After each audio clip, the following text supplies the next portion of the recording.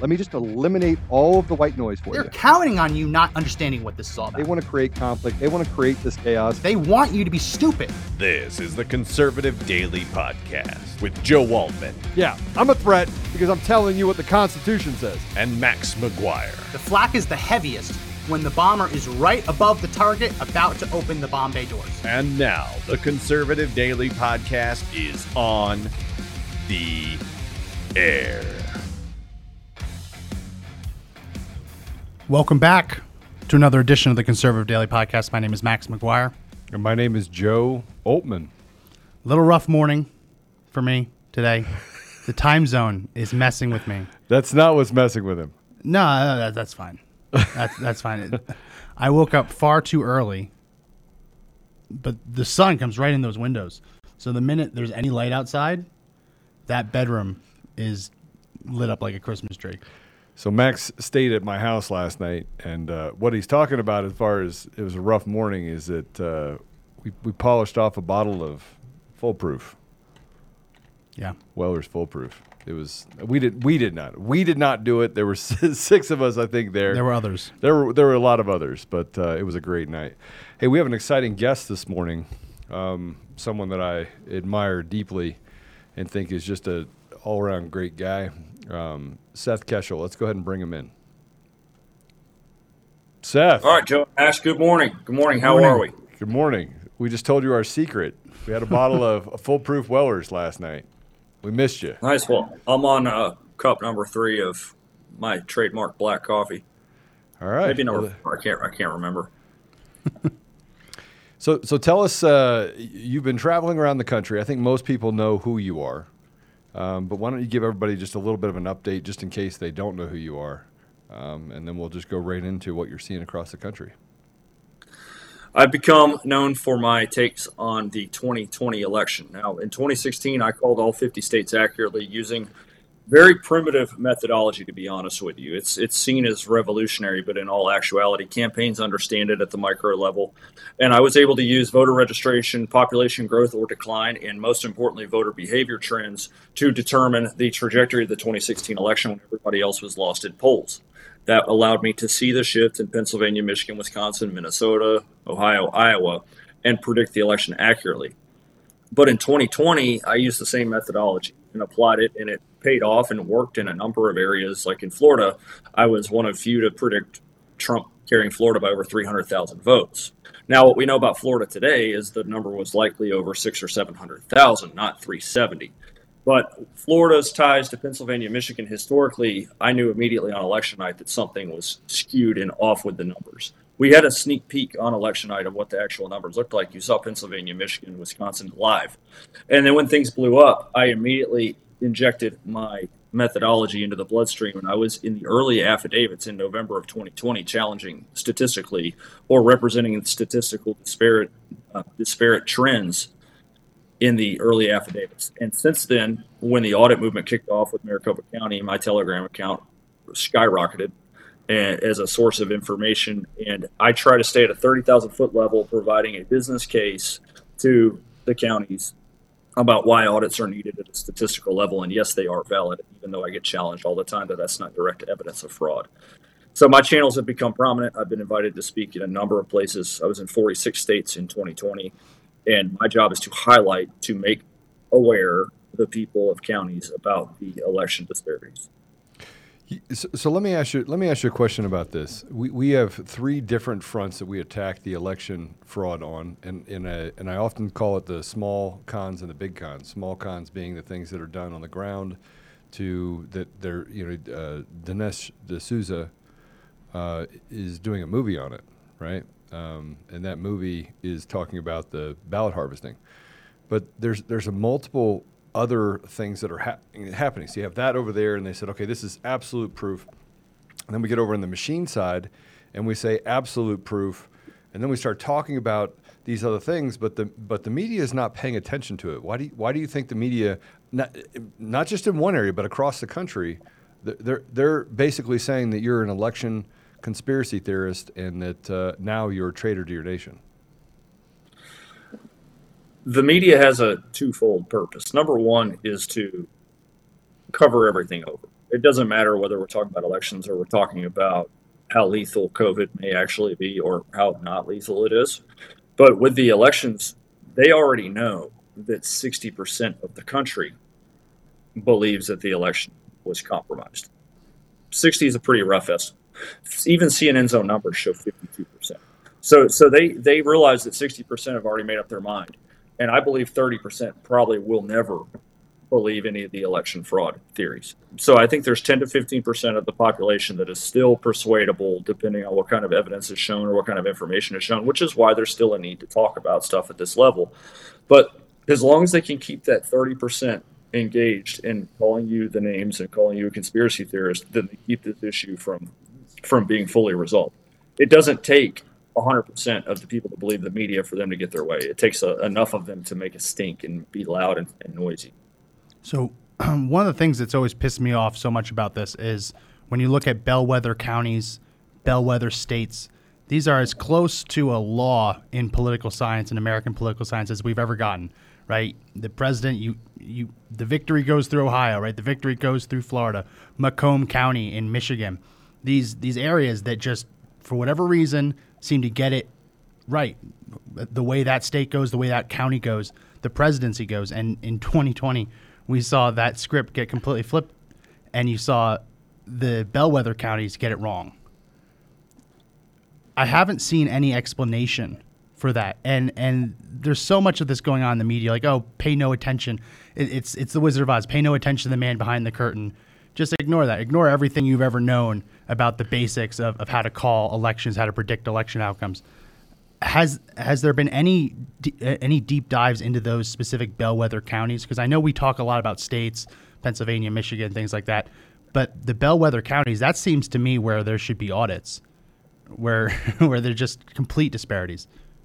To properly go through these numbers, remember our elections nationally it's not one election. It's 51 different elections, at least as far as how many electoral votes there are. There's 50 states plus Washington, D.C. that carry electoral votes, and 2 of those states split electoral votes, Nebraska and Maine. Right. Mm-hmm. So we have to deconstruct every state. Every state has its own characteristics and historical trends. Some of them pair up together, like Pennsylvania and Michigan are almost identical in the way their voting population is.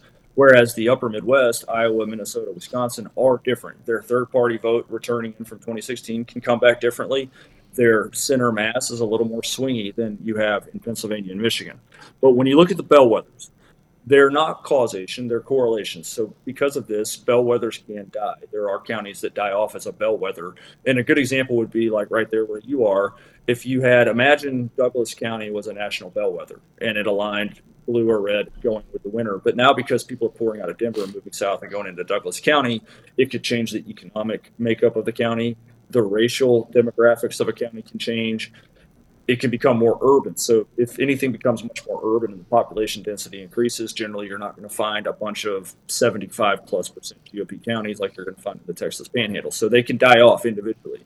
But the national bellwethers generally reflect the largest segment of the electorate, which is the non-college white voter. As the country becomes more diverse, that working class really includes all, and that's why you saw Trump's gains with the Hispanic vote in Florida and Texas, which of course is fragmented with Mexican ancestry, Cuban, Venezuelan. So they're not all the same. But the national bellwethers this year, and as they have since 1980, pointed to Trump this year. I mean, 2020, good Lord, it's already 2022. But Trump carried the sentiment of the non-college white voter, and he carried the bellwether counties to reflect that. So the only way you're going to lose the election if you carried all your bellwethers is to get smoked with a growing demographic of suburban college whites. And if I look at the numbers in Douglas County or in Arapahoe or in Plano, Collin County, Texas, Denton County, Texas, Trump's vote gains with those counties, with those voters there are historically high, even for Republican standards. So he got the standard tax cut Republican, which is how you got 74 million votes. But when we really go into the bellwethers at the state level, you got Iowa, Ohio, North Carolina, and Florida, which has every segment of the electorate: white, black, Hispanic, Asian, college, non-college, unions, rural, urban, suburban. And he carried those states, which is in opposition to what the media said, that he had lost all standard Republicans, minorities, independents. So the bellwethers do paint a picture that, at my level, something is wrong and we need to drill. And I will concede that, hey, it's not technically proof, but we need to drill into this. but we have Seth drilled into it, and you start talking about the mathematical work that Ed Solomon, Draza Smith, Jeff O'Donnell, and we can get into how they built regression analysis. Ed Solomon got into quadratic equations and building it from a couple different directions, basically creating a 6-dimensional or 5-dimensional mathematical probability matrix. But if you look at the mathematics, what has happened in these states, and it's not just one state or two states. What you're finding is going to all these different states is it's almost every state. So we mathematically proved it. Then we got into the machines and we did the images, and the images showed, as you and I both know, log files. If you delete the log files, if you actually delete the log files in every area, you delete it inside of the in the system related to the antivirus, if you delete it inside of the program itself, if you do all of that, then if I write a marker, if I put a mark on the board, it basically erases that. So you can't ever even see if it ever happened. So there is a correlation between everything. I just think that at some point everyone needs to come together and start talking about what this correlation is, what we're finding in the machines, what we're finding in the math, and what we're finding if you just do statistical analysis. And then obviously what you have with Dinesh, which is the actual visuals of people stealing votes. Exactly, and this is also why in my numbers I've always said excess votes, because it seemed to me that they were finding a way to stack in and add in votes. And like you're right with the cyber, the biggest thing for the cyber that makes sense to me, if I was investigating this, is the fact that Maricopa County withheld the subpoenaed cyber items, the logs, and the router. So it's a very easy. You can really acquit yourself. Just turn that stuff over if there's nothing to cover up. So I think that you have your answer there in another fashion too. Yeah. Gonna step in real quick to remind everyone that our partner, Enerforce, is giving everyone who's watching a chance to win a 2021 Ford F450 with a gooseneck trailer, Can-Am Maverick, and $20,000 in cold hard cash. And that little scooter thing on the back, the Ford Quad. Yeah, that's the Can-Am Maverick. Right? All right. Okay. I said it. All right. I said it.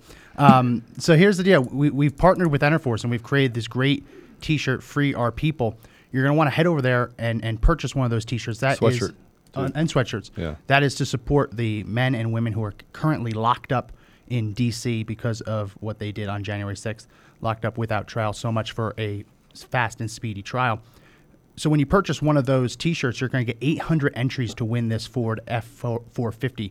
But as a bonus, when you use promo code CD21, Charlie Delta 21, and you're going to get an extra 1,000 entries. It's a no-brainer. You can also use CD10 to get 10% off, but I prefer the entries personally. So go to enerforce.com, ENRFORCE.com, buy some gear, support our troops, and win big.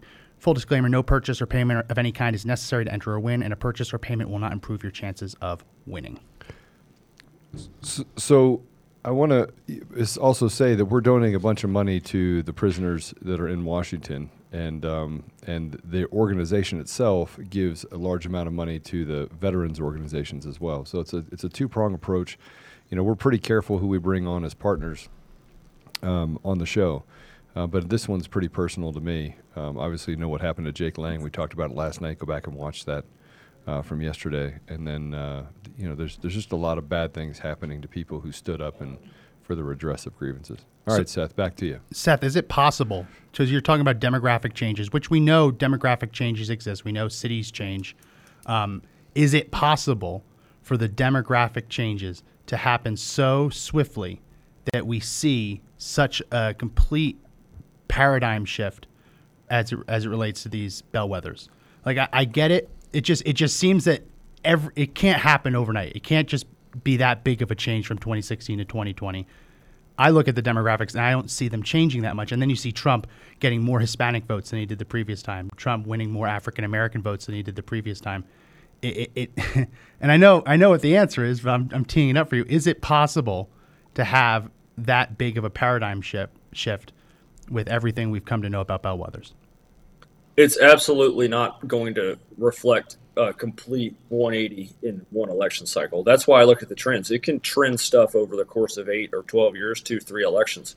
But you can look inside a number of different metrics for this election and see that that's ridiculous. One of the things that the left excels at is giving this narrative that because a purple or red state is growing in population and receiving people from blue states, that it's going to turn Democrat. Colorado was already conquered, or I'm not going to say it's conquered, Joe. You're going to get it back. I'm just saying it was flipped with the narrative that was like that. And they even spiked the football about it, and I think they made a documentary about it. I think it's called Rocky Mountain Heist. But you can see in Texas, they're running the same narrative that they ran in Arizona. Population growth in Arizona. So population growth in Arizona was the lowest it's been in 3 decades over the past decade with the latest census data. So 1990 to 2000 and 2000 to 2010, Arizona grew by more people than it did from 2010 to 2020. That's the same thing in Maricopa County as well. So how is it that I have 900,000 new votes for Republican plus Democrat in the state of Arizona in the last election when I have a pretty steady predictor since 2004 about how many extra votes you can expect to come on the board? This is no different than any other forecasting that happens in a business or any forecasting that happens in a bookie shop at Las Vegas. This is crazy to see that many new votes with Trump with 409,000 new Republican votes on the board to lose a state that's only been blue once since 1948, talking about Arizona. So the left uses the narrative of changing demographics, liberal states exporting their people, and somehow those liberal states double their own Democrat votes over 20 years and turn everything else purple or blue around it. That doesn't make any sense. Well, and historically, people have voted with their wallet. And from 2016 to 2020, you saw a very, very large part of the population that were better off in 2020 than they were in 2016. They just were.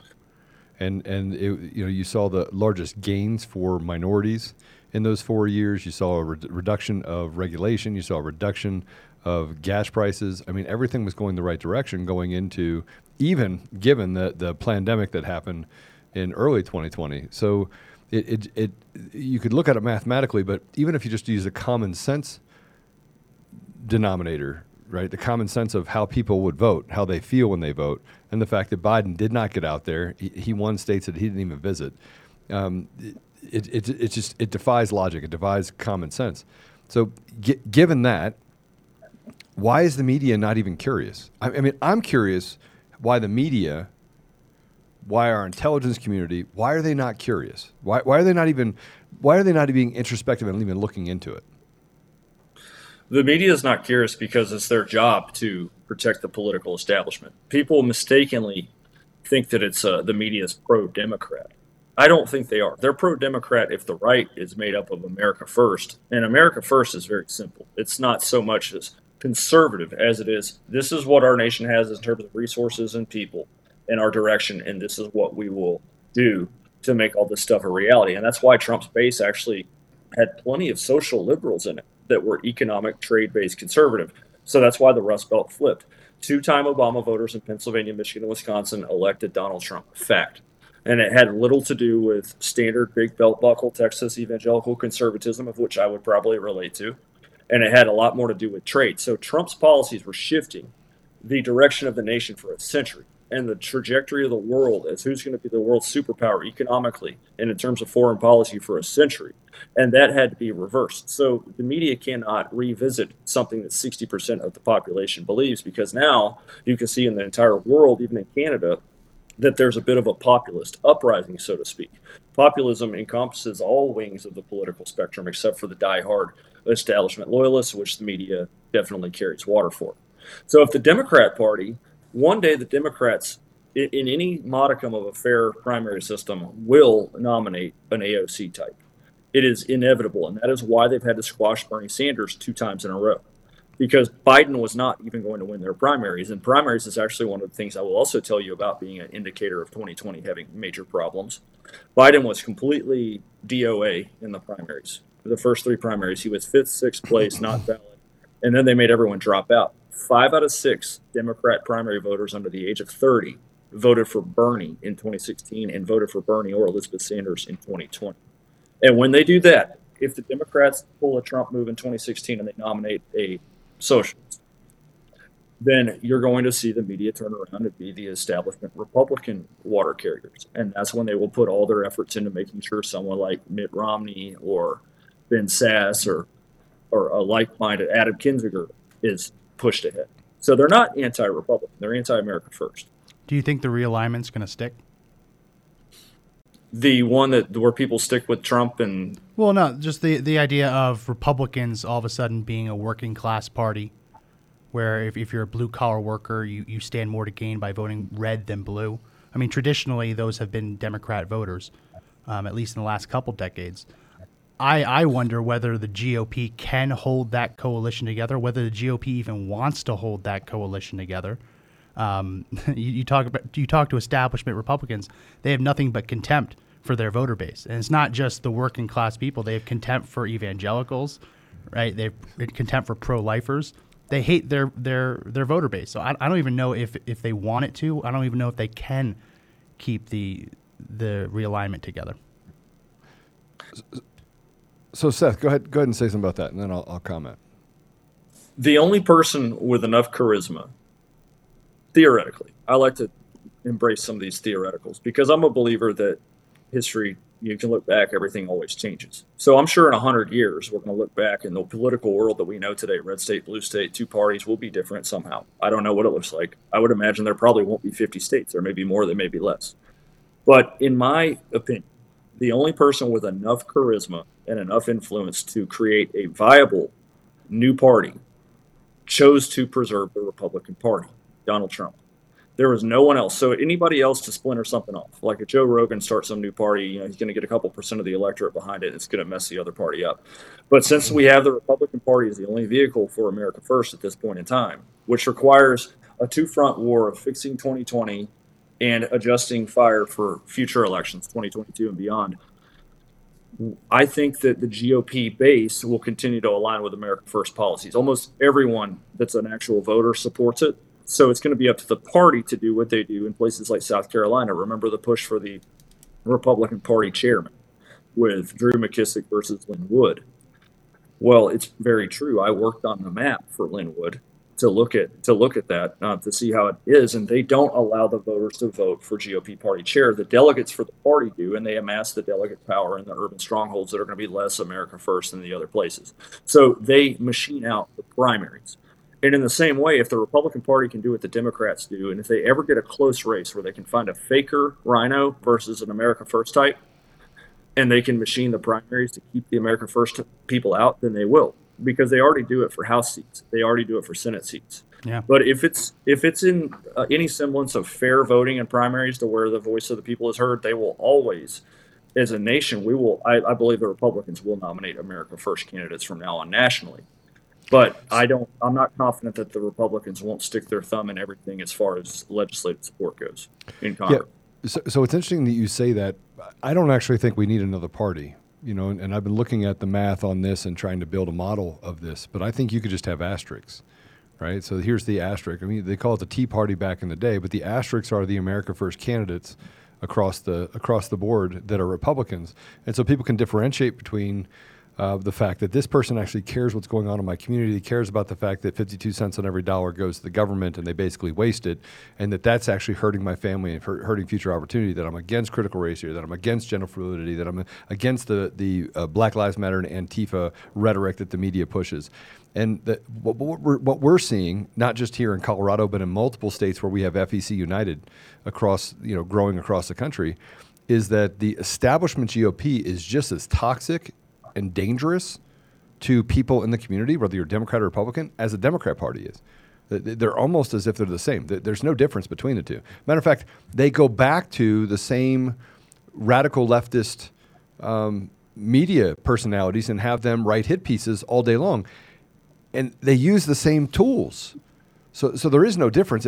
I feel like we don't have two parties now. So having a third party, I mean, I don't agree with it, but I think that we can get to that place where we have people that say that we run people for delegates because you have to have it. You run people for precinct leaders because you have to have it so you can actually elect good people within the GOP. But if we don't start cleaning house on the establishment, on the Republican side, we're dead in the water, Seth. You may be able to get America First candidates nationally, right? Because there's a bunch of people that will get behind that are the wealth makers. They're the guys that make it. But I don't think on a local level, until you can start really seeing a battle between inside of the establishment on both sides. Can you eradicate the Democrats of this radical leftist mentality, and you can't eradicate the establishment, which really just doesn't care about the people? We're an inconvenience to them. Well, that's why the reason that the Democrats have to make the wholesale changes that they're making is because they know what their political future looks like. Yeah. So should they lurch and become party of AOC, there will actually be several states that they will solidify and win big, but not many. So I think that Washington and Oregon would probably go bigger for the Democrats. I think that the urban environment there is going to really support that, and it's evidenced by 4 electors in Washington in 2016 not voting for Clinton. But then you have places like Minnesota, I think, would probably be open to more of the democratic socialism stuff. But the working class states, North Carolina, Florida, Texas, Arizona, they're all going to trend. California is going to trend more Republican, which is why they went to put in mail-in ballots permanently.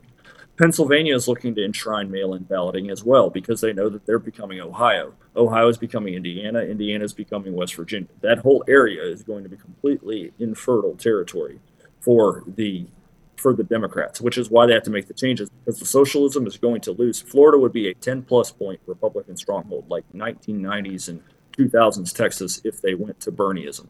But the Republicans have lost they have never really had, but they have no idea how their base thinks.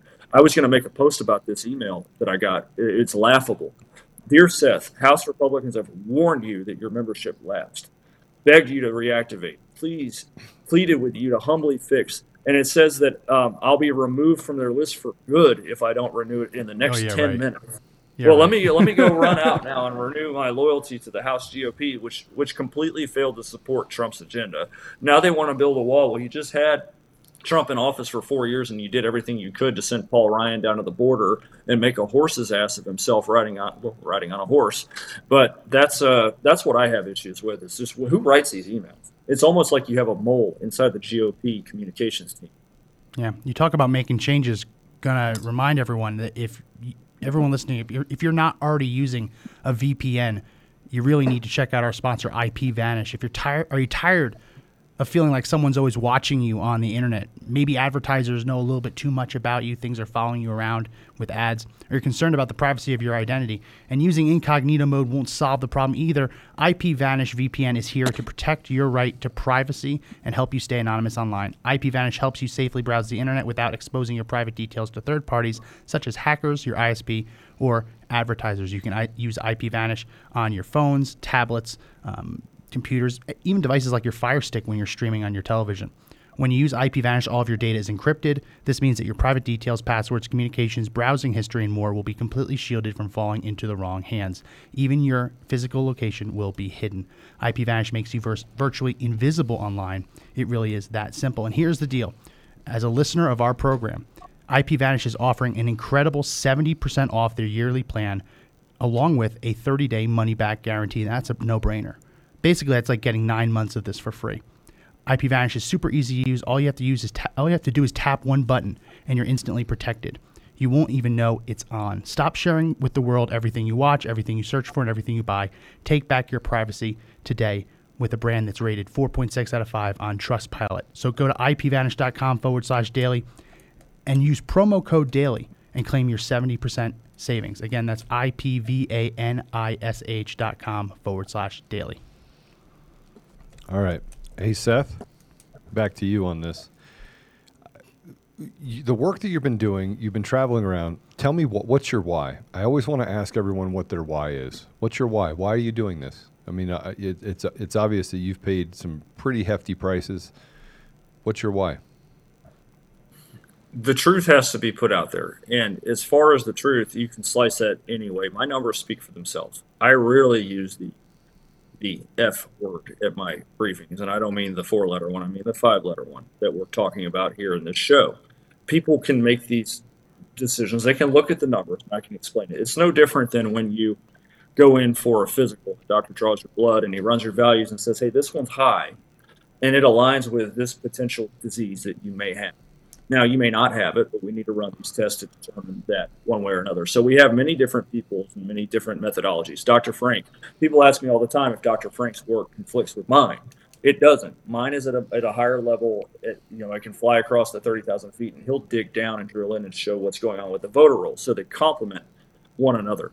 So we need the people that are in the 10 to 15% that are starting to feel the heat, which I have a number of them that are like, hey, I woke up on 11.3 or 11.4, or you have inflationary crisis, or you have any other issues that are going on that are starting to come awake. And that's why the number of people who have believed that 2020 is full of issues continues to climb. It was 44% in November of 2020, and now it's in the mid to upper or 60%, 50s or 60%. And that's because the consequences of the country going in this direction is waking people up to the fact that maybe those people are not conspiracy theorists after all. That's my why. My why is that I believe my belief system. My belief system is that everyone has gifts and talents that are superior to everyone else's that they know. So there's people out, every single person does something better than everyone else they know. And when they figure out a way to combine that with the things they care about, then it creates something that makes an impact. So I do believe that everybody is capable of doing big things and having an impact, but I believe that the choice is made to not pursue that because of fear of failure or not wanting to take on any sort of associated risks or to get targeted by the media. Well, and you know, it did cost you your day job. It did definitely. And I, but the fact is that when one door closes, another one opens. And I believe that. And I think that as far as, you know, looking forward into the future, people are not going to want to live in a country that is governed like California. And that's a very strong reality. There's a number of states that are governed like California. But if you think that you're 55, 60 years old and you're going to be able to ride this thing out and, you know, go get your big piece of land in Montana, or, well, by the way, Texas is getting full, so you're running out of land here.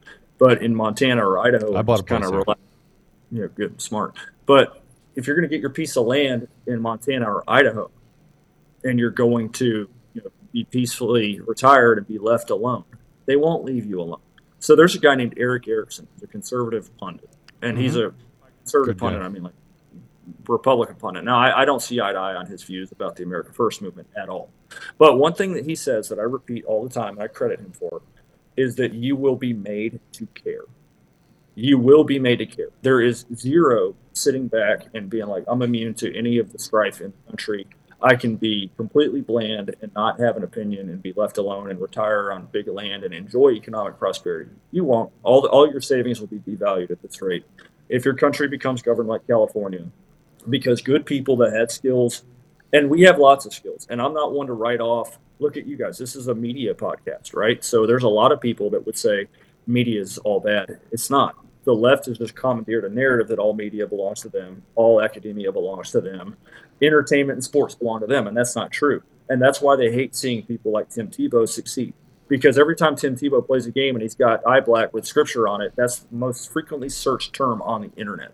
You have people with talents and artistic people. Well, we feel like anybody that's artistic or creative must be a liberal. You know, somebody that's good at painting, somebody that's good at recording music. Well, that's not true. You know, we all have talents. I've got people that are graphic designers that come to me and say, hey, can we help make graphics and charts? And they do a great job with it. That is their talent. My talent is taking complicated things and making them easy to understand in about 60 seconds. I could totally run laps and do crazy math stuff, and then nobody would understand it, because if I can't make the steel mill worker in Western PA grasp the complexity of the 2020 election, then we are wasting our time. Likewise, you can't go into Colorado if you can't make people understand that, first off, Jenna Griswold is a gift to humanity, because very few people were talking about Colorado until she came out and said, there will be no post-election audits in Colorado. Well, I didn't realize that we were talking about it because Biden supposedly won it by 13.5 points. So what are you trying to say? He won Colorado as big as Trump, almost bigger than Trump carried South Carolina by.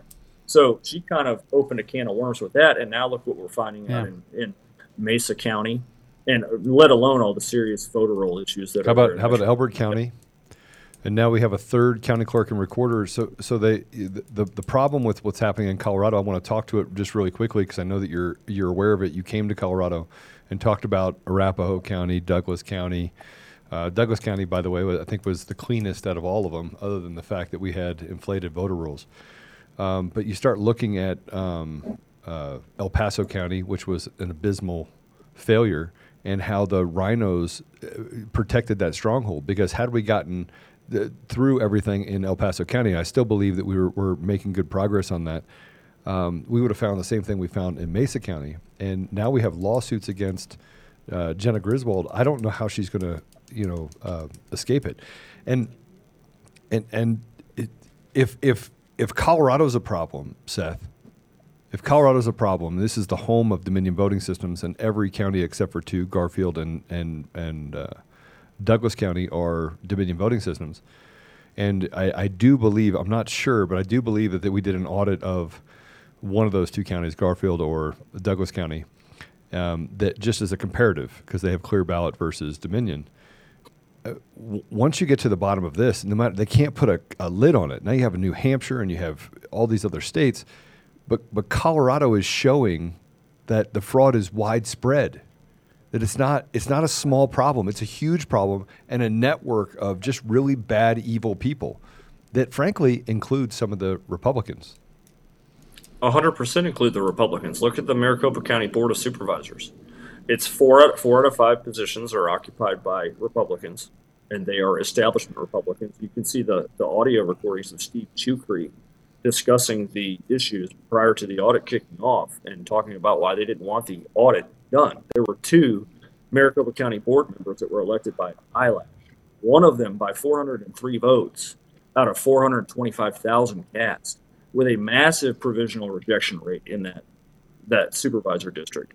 And then you have another who was elected by less than 5,000 votes out of 368,000 cast. So I'm not confident that this is a one-party feeding trough. I think it's both. And I think that that's probably one of the key issues that you have. I mean, look at Texas. Texas's Secretary of State's office, and I will admit, I was surprised by this because I thought that the Texas Secretary of State internal audit would be one of those dipstick, check the engine oil kind of things, everything's good here. And that coughed up 450,000 duplicate voter registrations statewide and another couple 100,000 of issues. And they said that there were 685,000 suspect voter records. And somebody predicted 675,000 excess votes for one particular candidate in Texas last summer. And I was just reading something that had to do with Saudi Arabia, which is a different topic, but Tarrant County. Tell me about Tarrant County. Tarrant County is an urban county that contains Fort Worth, just so the audience knows. Fort Worth, of course, is the more conservative twin of the Dallas-Fort Worth area, Dallas being the urban liberal scape that it is. Tarrant County also has smaller cities and communities that absorb the urban vote. So Tarrant County has been a solid 10-plus point Republican county presidentially in every presidential election since 1968. 64, Lyndon B. Johnson won it, but Lyndon B. Johnson was from Texas, and Texas was still a Democrat state in the 60s. But Tarrant County was Republican since 1952, so Tarrant County's been Republican before Texas was a Republican thing. And Tarrant County flipped in 64 for the hometown guy, and then it went right back into its pattern of being Republican. And George Bush won it in 04. And since 04, the Republicans have gone down in overall votes, even as the county has gained. I count votes, just like that course field right behind you. They count runs. I can give you all the stats in the world, but ultimately whoever has the most runs wins. Likewise, whoever has the most votes wins. So I do count accumulation of votes because I can give you an expected rate of change. Right. But in Tarrant County, Bush carried it in 04 by over 20 points. And then what happened is McCain had fewer votes than Bush. Romney had slightly more votes than McCain, but not as many as Bush. And then Trump had fewer votes than Romney. So Bush 04, here's Trump 16. There's fewer votes for Trump than there were for Bush. And then Trump still won the county by 9 points in 2016. And then this year, or in 2020, Trump gained 64,000 new votes in Tarrant County. Confirmation that he pulled in more black men, he pulled in the Hispanic working class, and he got the standard tax cut Republican back on his side who voted third party because they wanted Ted Cruz in 2016. Trump gained 64,000 votes, which is the first net vote gain since 04 for Republicans, only to lose the county for the first time since 1964 with a record new Republican vote. That is the statistical case for Tarrant County. Now, we've drilled in because there's teams here in Tarrant County that are working in enormous fashion. There's a lady here named Susan Valiant, who's a precinct chairwoman, and she really gets the job done. And they've tried to push resolution after resolution, and of course it's met with opposition because Tarrant County, a blue Tarrant County, is one of the linchpins for a blue Texas. And you cannot unveil that and get into Tarrant County without causing a serious damage to the narrative. So Tarrant County seriously got a lot of problems. And every other Republican on ticket won big time. So there's one big thing that happened during this election. And there was a guy in Tarrant County that came in to run the elections in Tarrant County. And he is a previous Smartmatic employee and code writer. Is that a real thing? Because I know it's a real thing, but they're trying to basically say, "Oh, that's not true. It's not true. It's not true." Yep. Even though that they flushed his entire resume, we were able to uncover that resume, and it's absolutely true. Am I lying, Seth? No, his name's Hyder Garcia, and he's the supervisor of elections in Tarrant County, and he actually claims to be a conservative, which is interesting. Now, I'm not saying that the supervisor of elections should be conservative or liberal or biased in any way. I feel the same way about judges. I get frustrated with Republican or Democrat judges because I feel like they should just be judges. But he is rumored to have something called the Midas touch, which is funny. One of our activists here said that, and I was like, "What do you mean?" And she said, "Well, everything he touches turns blue. So everywhere he goes, winds up becoming a Democrat bastion." And by the way, he says that he's a conservative, and it brings me back to, again, the establishment and talking about what's really happening with the establishment. The establishment is, they bash. In the workplace, you have to take harassment, anti-bullying, training, right? Sorry, anti-bullying training, and yet, if you get out in the real world, if you step out of line away from anything that they don't like, they just attack you in the media, beat you with the big tech, and do exactly what you're not allowed to do in the workplace. They just do it out in open, and they lie about everything. So to give a better concept of how unlikely it was for Tarrant County to flip in 2020 with Trump's vote gain, take something 10 to 15 points blue. So let's take New Jersey. 10 to 15 points blue is what it normally is. And imagine that we have a state, 10 to 15 points blue, and then I'm going to tell you beforehand that the Democrat nominee is going to gain a new record number of new votes in this stronghold. You're going to say immediately, it's like, okay, well, they're clearly going to win that. And then Trump flips New Jersey with his own record of new votes because a voter pool is a finite pool of voters. I don't care if the county's broken or not. That is statistically why everybody's like, yeah, there's no way that Tarrant County flipped. And they just say, well, people didn't like Trump. We did canvassing, and people said that they were going to vote Republican except for Trump, which is why Trump, of course, gained more new votes than any Republican in history, and they've never had issues winning it before. Makes total sense. Yeah. This podcast is also sponsored by AirMed Care Network. I get this last ad read in. Whether you live in the city or rural area, suburban area, you got to get this coverage. AirMed Care Network exists to make sure that if you ever suffer a medical emergency and need to be airlifted to a hospital, it will not bankrupt your family. It can cost tens of thousands of dollars. Your insurance company is not going to want to pay for it. They don't even want to pay for an ambulance. AirMed Care Network, as I said, exists to make sure you don't go bankrupt. So here's the deal. You sign up. It costs $85 for 1 year. That's going to cover you, your spouse, and your children, your entire household. And if, God forbid, any of you suffer a medical emergency, need to be airlifted to a hospital, you will not pay 1 cent for that air medical transportation flight as long as you're flown by an AMCM provider. Don't worry, they fly over 100,000 patients a year, and they have a tool on their website where you can put in your zip code to make sure that you have coverage in your area. But there's an extra bonus for anyone who is listening or watching this show when you use the link in the description, airmedcarenetwork.com/daily, and then use promo code daily. They're going to give you up to $50 back in the form of a gift card. It's free money. So again, go to airmedcarenetwork.com/daily and use promo code daily to get up to $50 back. All right, Seth, we've talked about Tarrant County and the probabilities of that, and obviously I don't want to use the 5-letter F word here. Obviously, I think that people can come to their own conclusions. I always like the fact that people can come to their own conclusions, and I like the fact that people are coming to their own conclusions. But where do we go from here? I mean, we're headed into 2022. We have primaries that are just a couple months away. We have people all over the country that are saying, get rid of the voting machines completely. Serendipitously, you have a movie coming out by D'Souza that is saying, Dinesh D'Souza, that is saying that, it was ballot stuffers. We have more than enough fraud that we've been able to prove in the machines. And I feel like we're doing this thing where it's like a psyop. They're just pushing us again to the left and saying, hey, nothing to see here. Let's let these guys continue to do the things that they've done. Where do we go going into the primaries? Because there's a large contingent of people who are like, if we go into the primaries with the machines, we're going to go in there to rip the machines out and throw them in the trash, right? We're not doing it. We're not voting with a machine. We need to paper ballot this. So where do we go from here? Going into the primaries, what are you seeing and what are you feeling as you talk to people when you go across the country related to that? People are very frustrated with a lack of change, a lack of action, a lack of remediation of 2020. That's why I call it a two-front war. And I've recently come to terms with something I've always known, but as far as being able to lay it out there, when people get frustrated at you or at me about the election, not all proper office holders, it's not just the White House, okay, all proper office holders being seated. The first safety measure against an election situation of 2020 happening is at the county level. Remember Wayne County, Michigan, the 2 Republican representatives didn't want to certify the results. And they were coerced into doing so under the guise of, hey, it's going to go to the state, and if there's an issue, the state can, scrape it clean. Well, the state got it, and the state said, well, we have a deadline to certify the election. So we'll certify because if there's an issue, the courts are going to throw it off. And then everything went up to the courts, and the timeline for putting those cases together was extremely expedited. And the courts said, okay, well, that's great, but you have no standing procedural grounds. Go forward. Knowing that election fraud is extremely hard to challenge was one reason that it was carried out.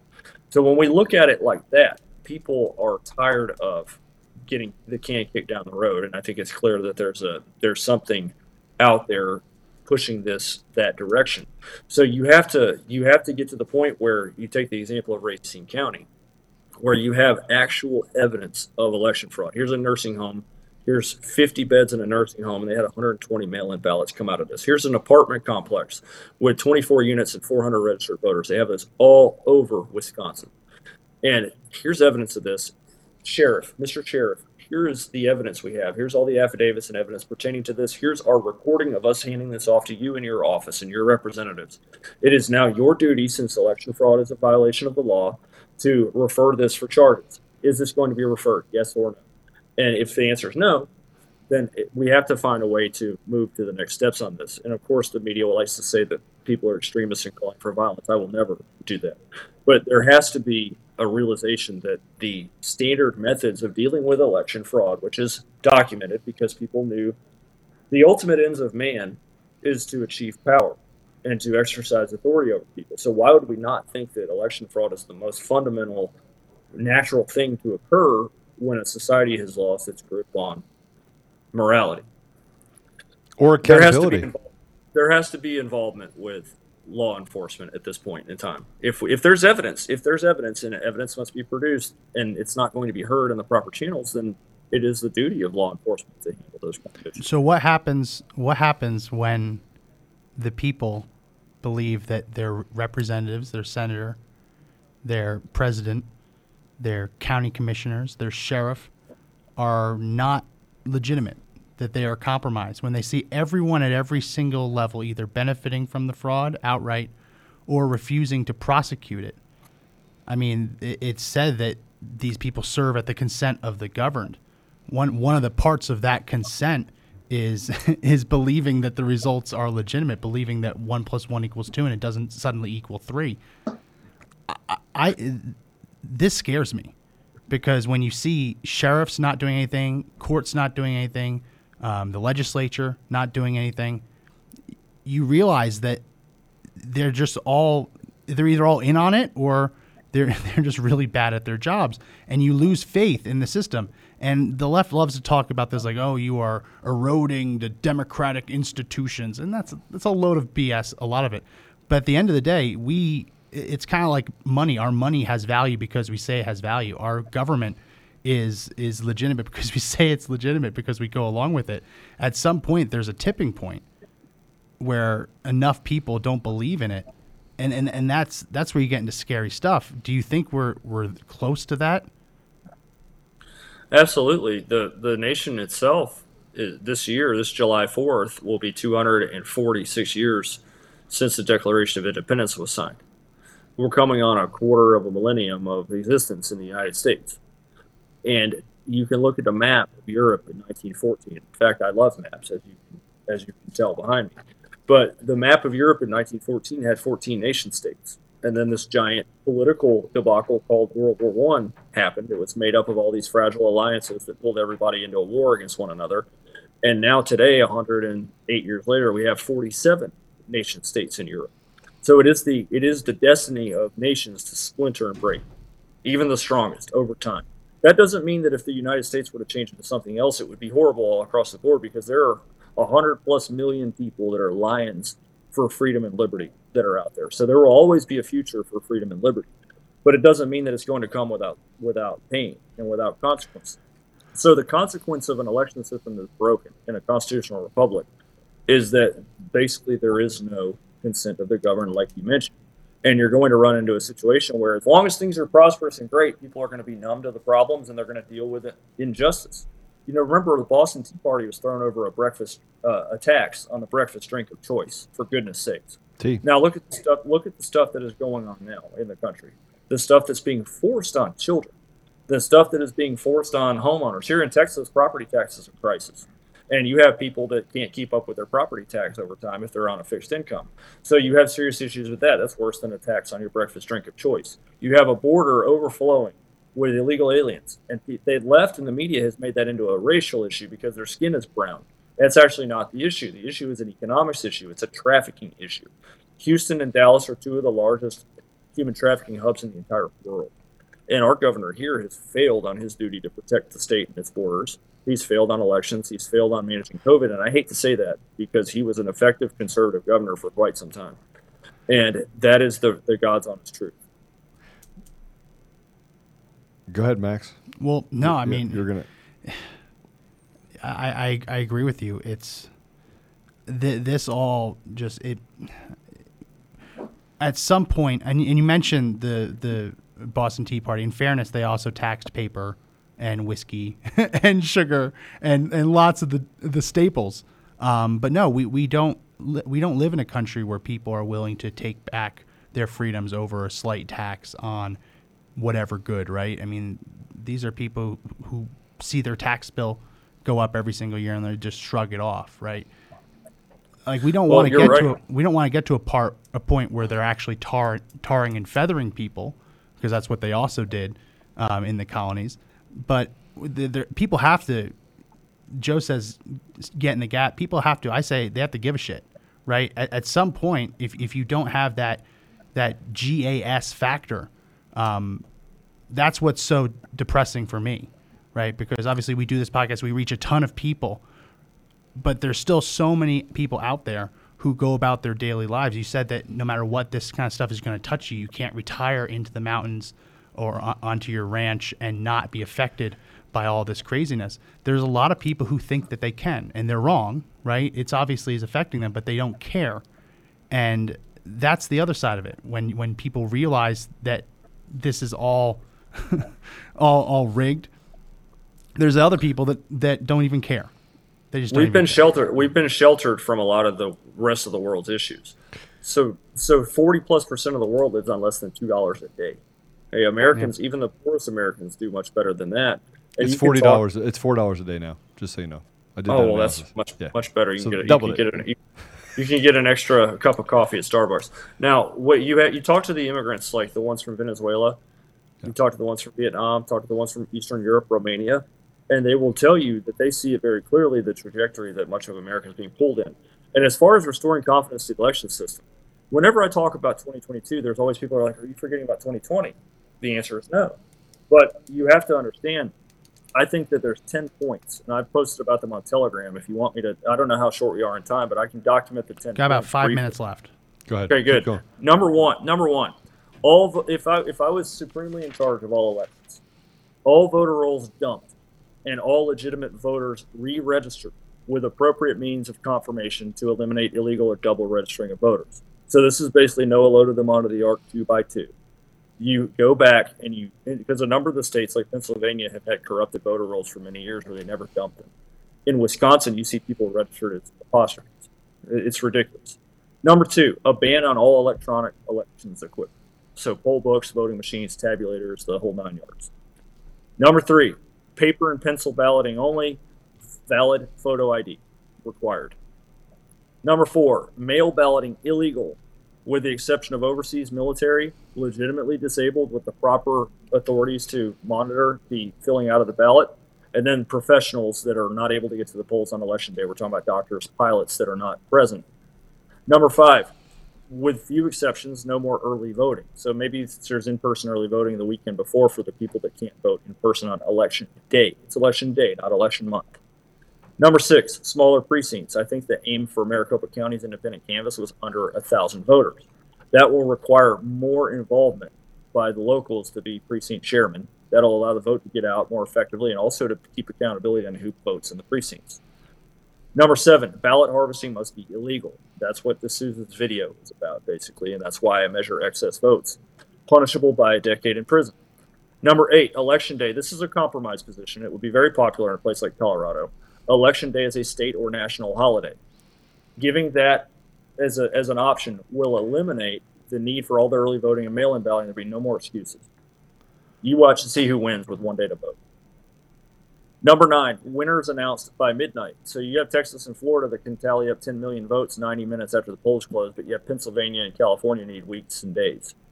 Now, there may be a problem with that. That might be the only conflict in my list because I banned electronics equipment. So maybe that's how they tally the votes so fast. But needless to say, we need to stop sacrificing confidence in our election systems in favor of comfort. And finally, serious prison terms for anybody caught distorting the election process. And you can see that in many ways, like in Detroit, the boarding up at the center, using the police to keep people away. That's a good example. And those are my 10 points. So those are great points. And Seth, if you could send those over to me, I will post those as well. Or if you can put it up on your Telegram channel, I will share it as well. I think it's important that all of those make sense.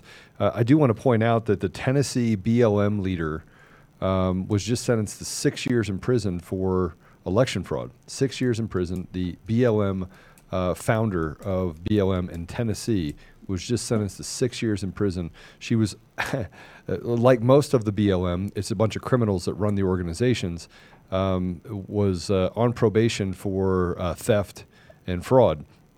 And Tennessee BLM? Yeah. They're going after the Bureau of Land Management now? Black Lives Matter, brother. The other BLM. Yeah, the other BLM. So there are some things that are happening to say, hey, look, we're throwing the book at them, but that was just for illegally voting. That wasn't for election fraud. I mean, what you're talking about is if you are convicted of election fraud, that you get 10 years in prison. And there's a comment that was made in New York and in New York City, and that is a mother of a child who was brutally beaten said, I don't care if Rikers Island fills up. And I think that's what most Americans feel, is that they don't care if Rikers Island fills up. As long as they're filling up with people that are doing the crime, they should do the time. And I just don't, I think that we have this kind of mixed idea. And I want to bring this up. Seth, how much less expensive is it to do paper and ballot than it is to have the election machines? I'm sure it's far less expensive. I have no idea what the actual dollar amounts are, but it's an unbelievable thing. Savings. These big contracts, these big fat bids that go out to buy all this electronic equipment Yeah. are full of so much pork you can't even pinpoint it. I'm talking 40, 50, 60% less. 60% less to do paper and pencil. I mean, less. Less. Well, and people, I believe that's how they voted for Brexit in the UK. It was paper and pencil ballots. it's less. So they want to talk to us about money and doing audits and everything else, and they won't let us into the machines, right? They're trying to hide it. They fight tooth and nails. They've been fighting tooth and nail. These election companies have been fighting tooth and nail, who are run by these private equity firms, which are run by and connected to China, Ukraine, Romania. I can go down the line. And yet, all we wanted to do was see the truth. We were curious, right? Let's see it. But they hid it from us. Yeah. Give you the final word, Seth, before we wrap up. I always say it to everybody. You do things well, and you do things better than other people that you know. And that's not a point of arrogance or confidence or overconfidence or pride. That is a fact. So you've all been given certain talents, and there's certain things you care about. So my thing happens to be elections. But there's a lot of people I run into who are dragged in by a friend or a spouse at these events who don't know the first and foggiest detail about elections, but they do care about pro-life matters, or they do care about the mandates because they're school nurses. And when you see people putting together their skills and their cares, then you see them do special things. I met a lady in Alabama who started a medical freedom group at home. It was just her and 2 friends.